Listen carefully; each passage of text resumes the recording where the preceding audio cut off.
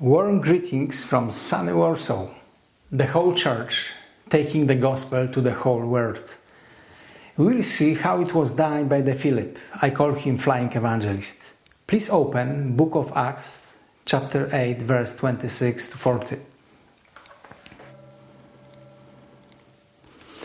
Now an angel of the Lord said to Philip, "Go south to the road, the desert road, that goes down from Jerusalem to Gaza."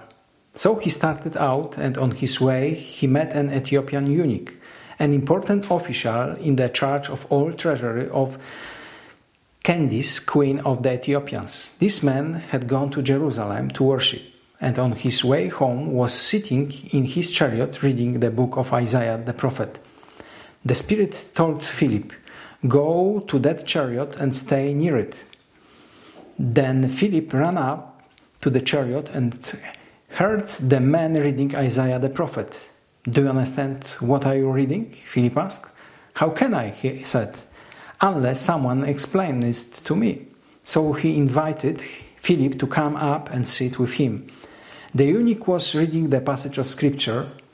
He was led like a sheep to the slaughter, and as a lamb before the shearer in silence, so he didn't open his mouth. In his humiliation he was deprived of justice. Who can speak of his descendants? For his life was taken from the earth. The eunuch asked Philip, "Tell me, please, who is the prophet talking about, himself or someone else?" Then Philip began with the very passage of scripture and told him the good news about Jesus. As they traveled along the road, they came to some water, and the eunuch said, "Look, here is water. Why shouldn't I be baptized?" Philip said, "If you believe with all your heart, you may." The official answered, "I believe that Jesus Christ is the Son of God."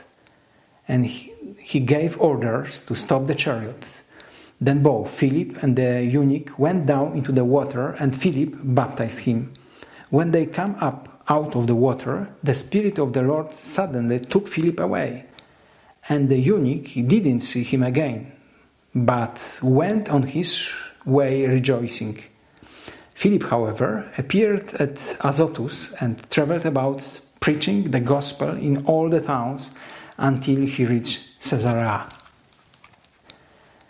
We are going to look at this passage as an example of personal evangelization. Who was the stage manager of the situation? The Holy Spirit. What did Spirit do? He found a proper man. He made him interested with a prayer, scripture, and the temple. These facts show us the work of preparation made by the Holy Spirit. He can do it without any help from Christian. So, the Holy Spirit prepares the one who is going to be evangelized a long time before we meet him. Philip knew the voice of his master. This voice leads Philip to the desert.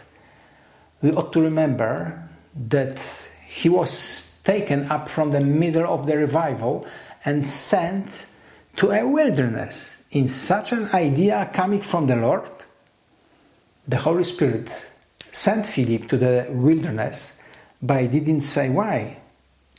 Philip didn't put unnecessary question. He learned to listen. He stood up and went. 29th verse says how the Holy Spirit pointed him a proper man. Philip was able to recognize this impulse. Do you have such a thoughts to suggest you to talk with other about Jesus? God very clearly pointed him to the man whom he was to speak with. I don't have to be in evangelistic obsession, always ready to stop everybody on the street and put him a question. Do you know where you will go when you die? When I am under the control of the Holy Spirit, He leads me to the right person in the right place and the right time. Jesus so often led the whole crowd to see a single person. What was the result of Philip's evangelization? 100% among the listeners were saved. Would you like to take part in such evangelization? God pointed him to the chariot and the person, but didn't say how to start the conversation. We often expect that God is going to do the work for us. How did Philip begin the conversation? by asking a question. You can also start conversation the same way, but start it from the place and the situation where your listener is. He didn't start the conversation by talking about the miracles, healing the handicapped man, or mysterious disappearance of the apostle from the prison. He began from the place and the situation where his listener was at the very moment. He put the question, "Do you understand what you are reading?" Look again how humble he was. An evangelist, through whom the hundreds of people came to the Lord, is running after the chariot of Ethiopian man. Before Philip gave him an answer, he listened to him very carefully. Now he is listening to what Ethiopian said. He didn't say, "It is so simple, didn't you know it?" He didn't break his sentence saying, "No, listen what I want to say." No, he just listened. Can you really listen to the people? At first, Philip asked the question, but now he's waiting for a question from him. Philip didn't speak about the gospel, but gave him the gospel.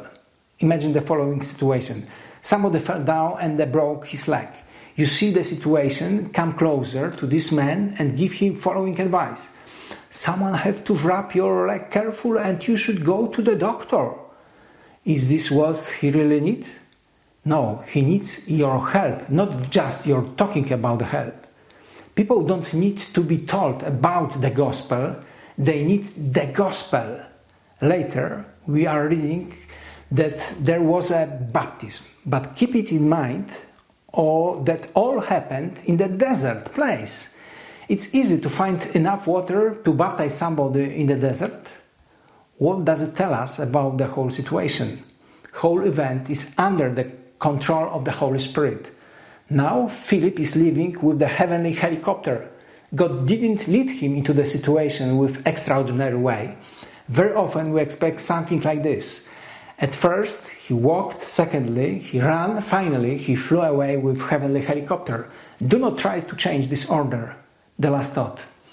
Philip was not afraid that Ethiopian will backslide from God because of his solitude. He was not left alone. He knew his Savior, he had the scripture, he knew how to pray, and he had a man to pray for him. Remember, Jesus is the Lord. He controls all situations. It is him who, through his Spirit, leads fish and fishermen to the meeting place. Are you under his guidance and power? Jesus said, "Come, follow me, and I will make you fishers of men." It's a promise, first promise in the New Testament. So many times we have a grudge against God saying, "Where is my health, my money, prosperity?" But you have forgotten about the precious promise he has given his disciples. Follow me, and I will make you fishers of men. Do you still want to keep a grudge against God? Where is my health, my money? Where is my new house? Or maybe you want to confess, "Lord, forgive me that I have forgotten about your precious promise. Lord, make me a fisher of men. Follow me, and I will make you a fisher of men." This is his promise and responsibility. Are you his follower or just his fan?